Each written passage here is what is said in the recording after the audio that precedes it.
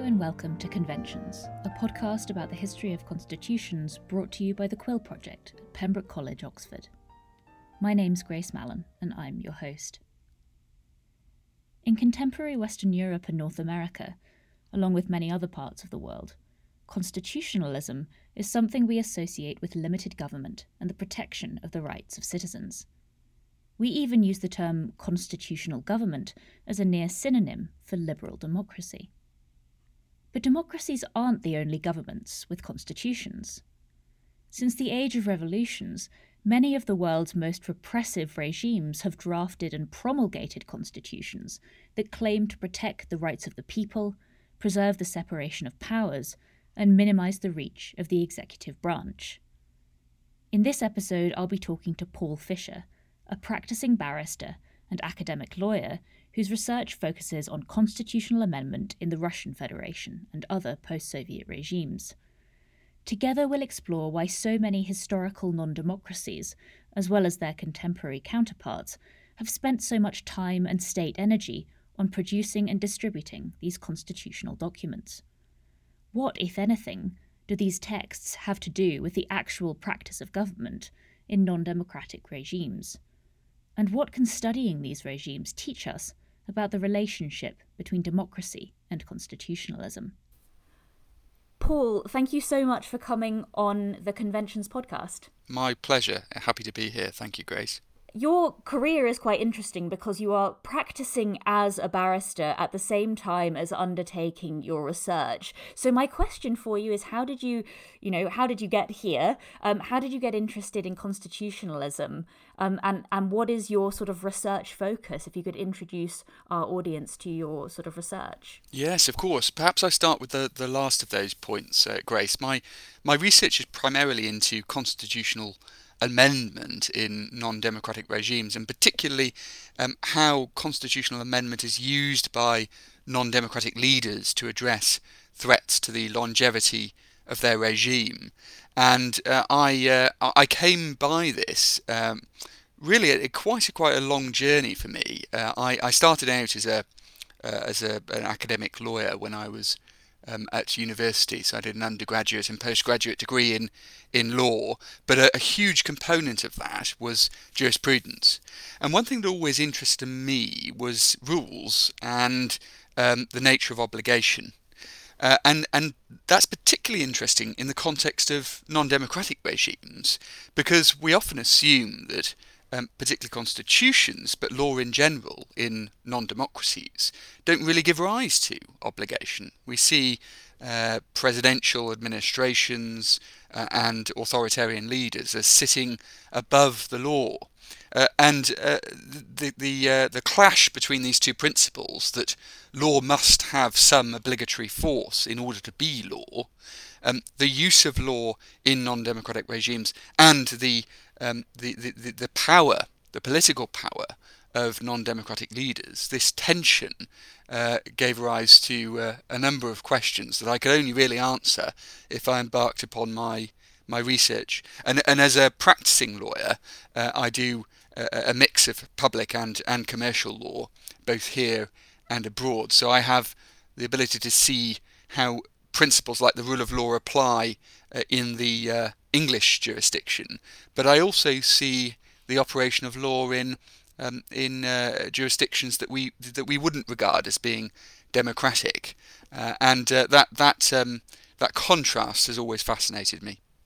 To be working across jurisdictions and to be able to essentially be doing that sort of comparison just in your day-to-day work is really, really interesting. So I'll tell you a little bit about how I came to be interested in authoritarian constitutionalism, because in a sense I don't have any sort of first-hand experience of those regimes at all. And I work on the United States. I spend a lot of time in the United States talking to Americans about how their constitution works.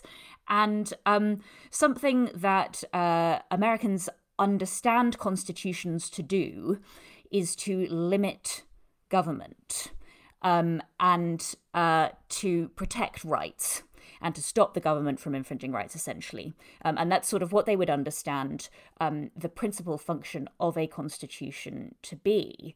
And so coming across the fact, learning relatively recently, shockingly recently, that many authoritarian regimes do have written constitutions, really made me rethink what it is that constitutions do, which I think is what you're getting at when you're talking about the law and obligations, and the fact that essentially do even authoritarian leaders have to essentially obey the law in some sense? So my first question for you then about that in a sort of broad way is, why would a non-democracy or an authoritarian regime promulgate a constitution? Yes, I mean it's a really interesting starting point, and I think it must be the starting point, Grace. And I'm glad you raised it, because just taking a step back and looking at the United States Constitution and its development in the late 18th century, you see after the founding fathers created this document, and it was a foundational document, it was then used as a blueprint for a developing phenomena of the nation state. During the 19th century, as you know, there was this explosion of written constitutions. And as an English lawyer, that's always been interesting to me, because, of course, the de facto position when it comes to having a constitution is now the codified or written form, rather than the uncodified English constitution that we have here in this jurisdiction. And it's largely because of the history that you study, the history of the United States and its impact on the globe. So the starting point to your question is the de facto status quo position for new republics, certainly since the 19th century, has been to have a written constitution. And if we just pause there, it's always an important starting point to remind ourselves that actually most nation states need a constitution. Indeed, all forms of organisation in civil society need a constitution of sorts, even if it's an unwritten one. So the constitution in a non-democratic regime performs a very similar function to the constitution in a democratic regime, in this sense that it is an organising framework for government. To use the expression used by Ginsburg and Simpson, it becomes a blueprint for government. It becomes the organising document, because even non-democratic leaders need to be able to pinpoint where power resides. So that's the starting point. But the more unique factor, I would suggest, in non-democratic regimes is what's sometimes referred to as its coordinating function, and particularly its coordination of elite networks. And Henry Hell's written quite extensively about this in his book on comparative constitutions, particularly in the post-Soviet space. He talks about how constitutions serve to provide an information effect and a focal effect. And what he means by that is, you may have, for example, an institution of the presidency, and one can see from the Constitution that it is an indivisible, powerful role that any political actor would wish to occupy. That's the information effect. It identifies the role as being one that is worthy of occupation by anyone seeking power within the political system. But it also has a focal effect in this sense, that actually it serves going forward prospectively to identify office holder X as being the individual around whom networks should coordinate and coalesce if they want to survive, if they want to gain from the distribution of rents within that political system. So you have the coordinating function as well, and also it may serve to provide policy commitments. This is perhaps one of the other unique features of non-democratic regimes more than democratic regimes, that constitutions sometimes provide commitments on economic and social policy, and the Soviet Union was a good example of that, primarily because ideology becomes a cohesive factor within the survival of the regime, and particularly in the case of the Soviet Union, where economic and social policy was the justificatory ideology for the continuation of the regime. So there are lots of different functions that constitutions serve, and there is a Venn diagram, if you like, when we're looking at democratic and non-democratic regimes. Sometimes they serve very similar purposes, as with the blueprint principle that I've mentioned, but other functions are quite distinctive to non-democratic regimes.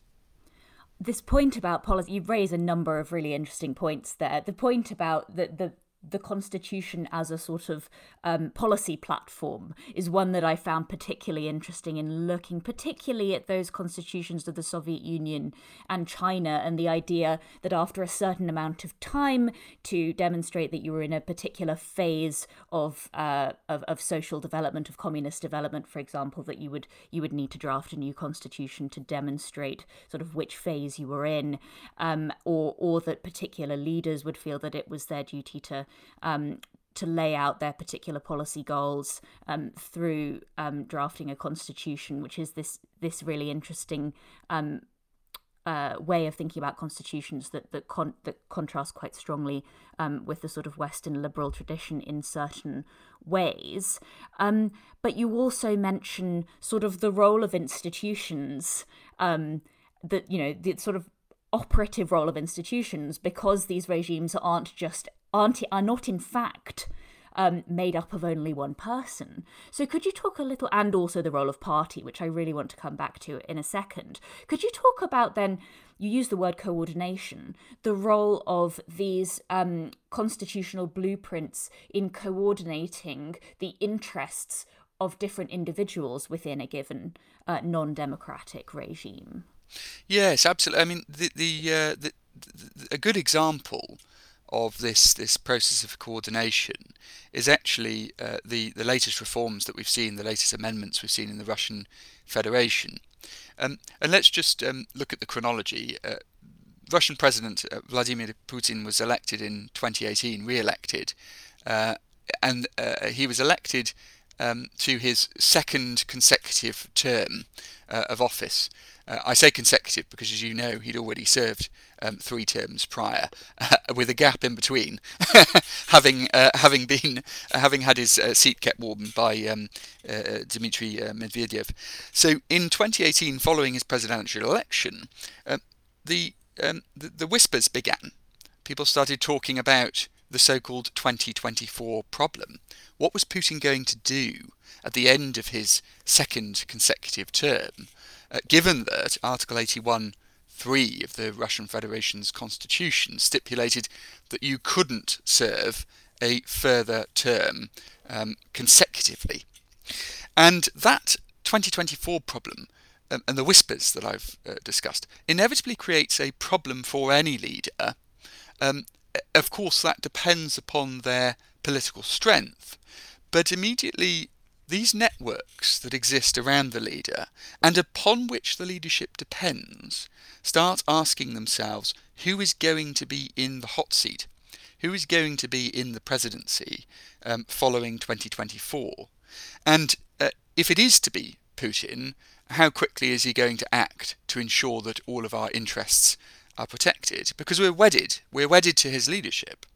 And so the rumours began circling that perhaps constitutional amendment was afoot, and eventually, come January 2020, Putin announces that he's going to embark upon a process of constitutional amendment. It wasn't until well into the legislative process that somebody on the floor of the House, the first woman in space, in fact, Tereshkova, decided to introduce an amendment that would, it was known as the zeroing amendment, that would effectively restart the clock for President Putin and Medvedev come the presidential elections in 2024. So that signals to the elite networks around the president that he is likely to stay in power for the foreseeable. And that shores up his position, and it gets rid of, or at least mutes, the so-called lame duck dilemma, which is that the closer you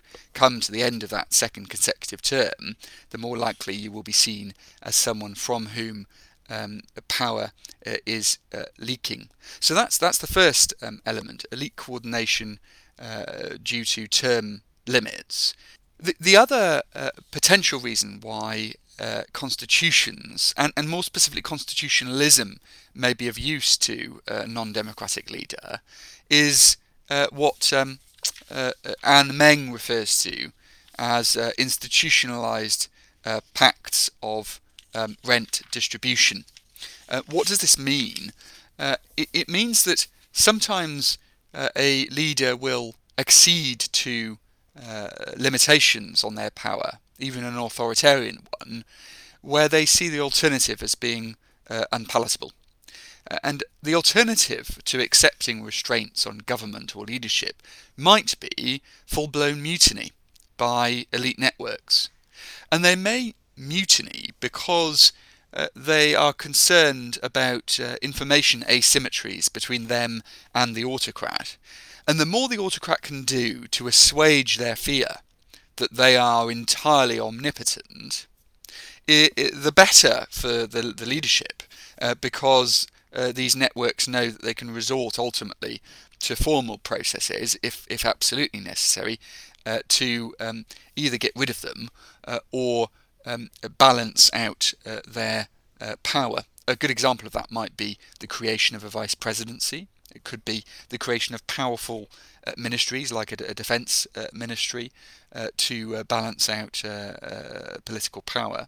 Or it could be through accepting formal mechanisms to either get rid of the president or to ensure that the legislature and the elites that govern can obtain influence over government appointments, let's say. So that's another example of why an authoritarian or an autocrat may resort to using constitutionalism to their benefit.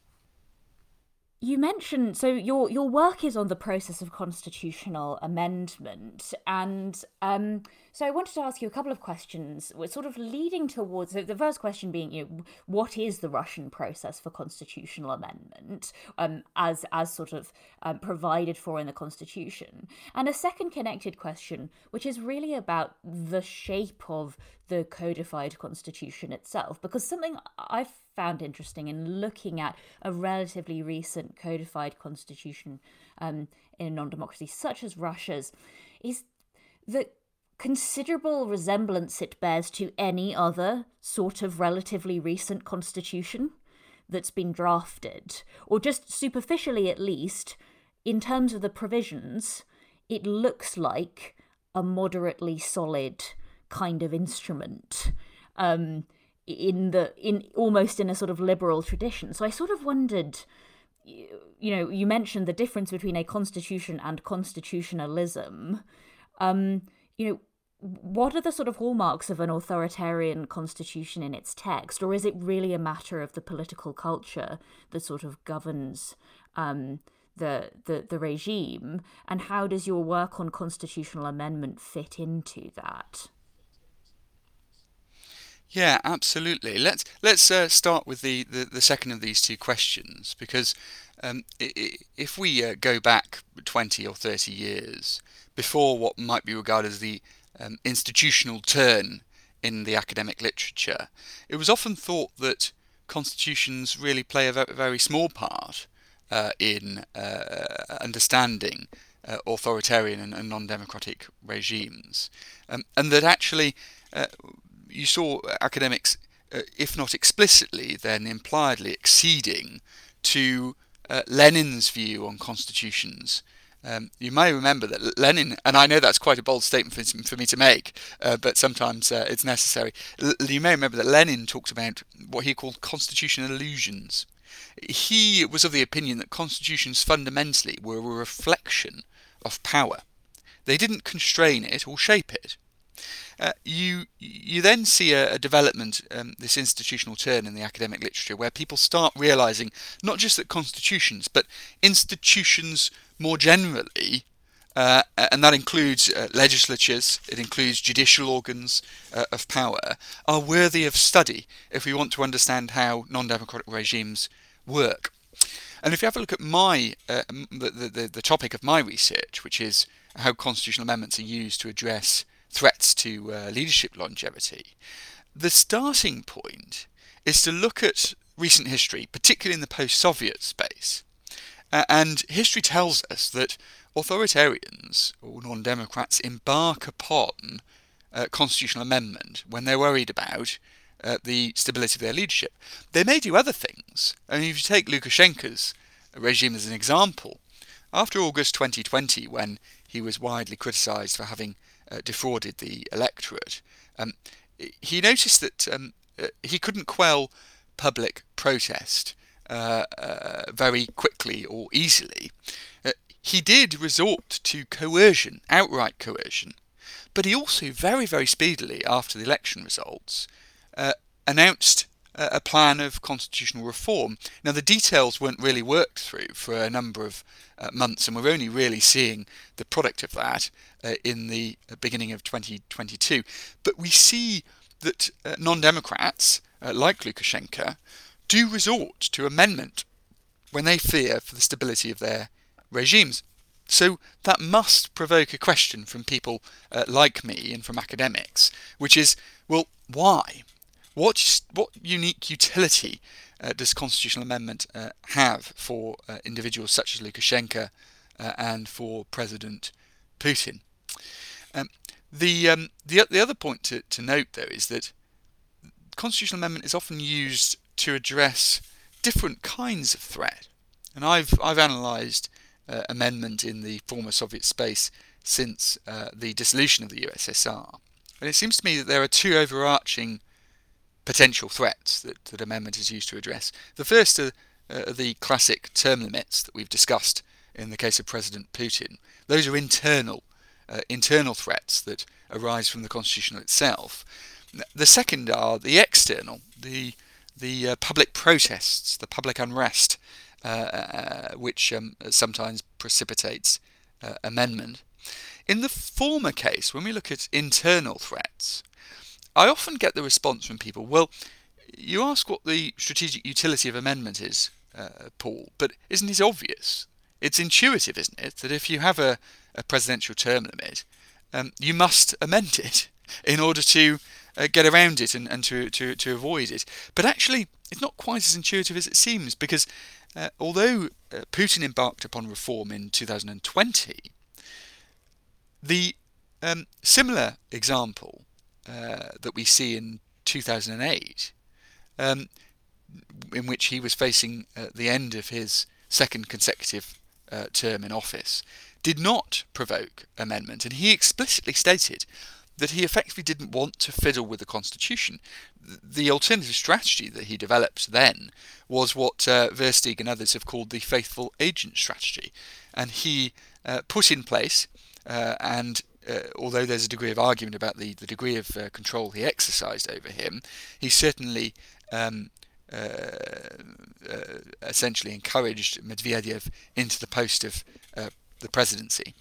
And Medvedev, as I say, kept the seat warm for him for 4 years.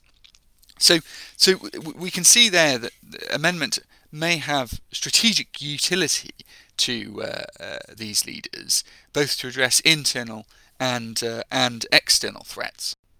We mentioned earlier the sort of the role of party. Obviously, looking at the former communist or current communist regimes, the role within the party was more important, of course, than role within the constitution, insofar as leadership roles were in fact represented in the constitutional text in the way that they actually worked in reality. What, in your experience of the post-Soviet space, has been the interaction between party and the constitution in governing power relationships in the state? Yeah, this is a really interesting question because inevitably one has to be very careful when you're talking about non-democratic regimes. That is a very large spectrum, and within individual non-democratic regimes, we would expect to see a variation on political power and the strength of political power, and that in turn is often reflected in party politics. So let's just take two case studies as an example. If we have a look at President Putin in the Russian Federation, since the fourth convocation of the State Duma in the early 2000s, Putin has had a constitutional majority, and that constitutional majority is absolutely essential to the passage of constitutional amendments. The critical thing here then is that you have a party of power and a party of strength that is passing the threshold of legitimacy among the population as a whole, such that you have control over the state or federal legislature. So having that domination is absolutely key. If we take Serge Sargsyan as another example in Armenia, Sargsyan had a very different degree of political power in Armenia than President Putin. He was, however, also able to rely upon his own party in Armenia to endorse constitutional amendment.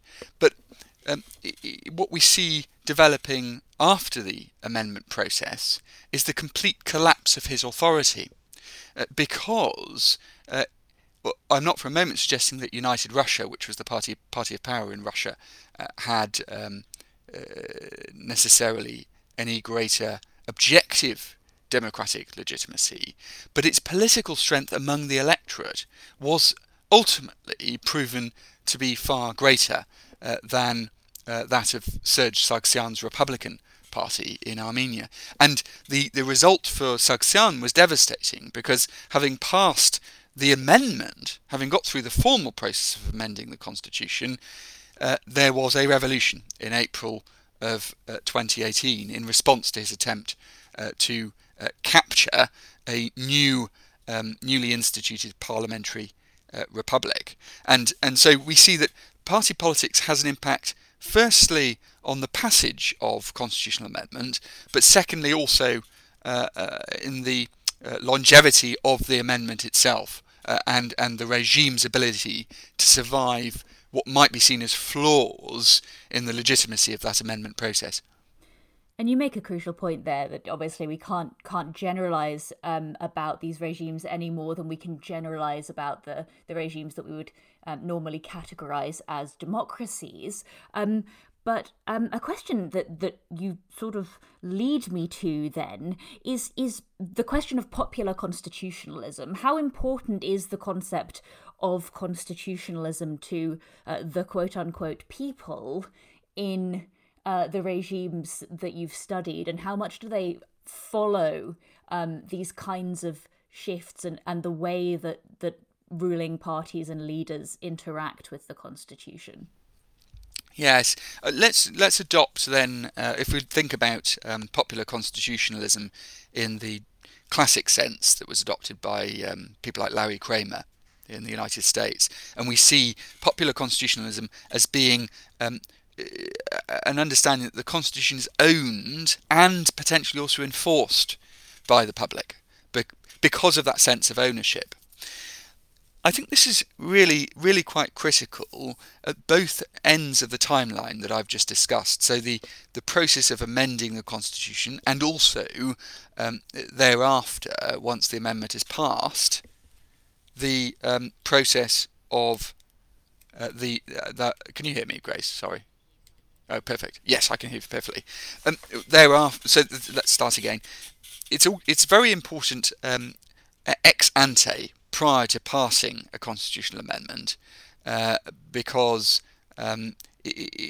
if amendments are seen to be owned by the population at large, and the public is seen as a stakeholder, there is potentially a greater chance that it will be adopted, and a greater chance that it will be seen as legitimate. But it's also really, really important ex post facto, because the survival of the regime in part depends upon the ability to mimic features of democratic accountability, and to mimic features of constraint on government, features of constitutionalism.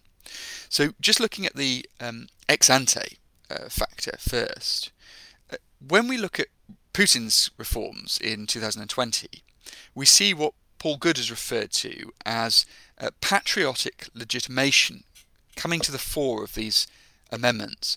So you see the entrenchment of principles of orthodoxy and commitment to the Russian Federation's or Russia's religious history and orthodox history coming into the amendment process. There are now passages within the Russian constitution that talk about its 1,000-year-old history and its connection to Russian orthodoxy. But in addition, you see an increasing culture war being brought into the amendment process. So we also saw a commitment to marriage being between a man and a woman in the Russian constitution, potentially rendering same-sex marriages unconstitutional within the Russian setting. So why is this relevant to popular constitutionalism? Well, it was seen as an attempt by Putin to shore up his support among certain sections of the Russian population. And there's no doubt that those measures may well find support within more conservative corners of public opinion. So the populist angle was certainly very important, especially in circumstances where Putin was putting this to a public vote, a nationwide vote in 2020. When we look at the ex post facto situation, this is a really dangerous moment for the authoritarian. We often think that non-democrats can simply institute reform, and we almost accept as an inevitability that these amendments will pass and that their longevity is secured. But that's not always the case, and we saw this in Serge Sargsyan's example.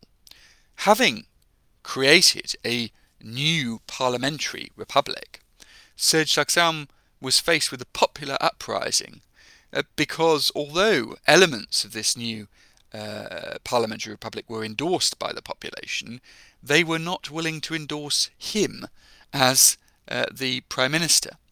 And so that's where ownership, the sense of ownership of the Constitution, may actually also be dangerous as well as supportive of non-democratic leaders. This idea of mimicking democratic regimes in certain respects is a really interesting one that makes me think about sort of the extent of a sort of global normalization of certain ways of conducting government or sort of appearances of conducting government. But in the interest of time, what I want to get onto is the question of legislatures and judiciaries. So as you pointed out, we spend a lot of time thinking about leaders in these types of regimes. But as you're also saying, these other institutions can be very significant. So how significant is it for a President Putin to have control over the Duma and the judiciary in Russia? Yeah, the control over the State Duma, for example, is critical. In order to pass constitutional amendments, you need a constitutional majority within the Federal Assembly, and having control over the State Duma, as Putin effectively does through the United Russia Party of Power, as it's called, it is a very critical factor. And it's really interesting that we've discussed the 2024 problem, but there are some commentators who believe that the 2021 problem was just as much of an obstacle for Putin, precipitating the reforms early in 2020. What do I mean by the 2021 problem? Well, there were Duma elections in 2021, and at the back end of 2019, early 2020, it was not taken for granted that United Russia would obtain that majority. Now, in hindsight, because we've seen the 2021 elections were actually far more favourable for United Russia than we thought, whether by hook or by crook, Putin has managed to obtain that constitutional majority again. In hindsight, that was not an issue.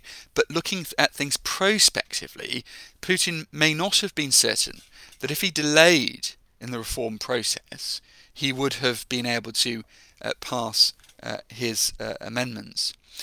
So we've looked at the legislature, but let's think also about the judicial organs of power, because we see in both the Russian Federation and in Belarus pretty soon into discussions about potential reform, the chairman of constitutional courts and supreme courts begin to rear their heads. And a good example of that was Valery Zorkin in Russia.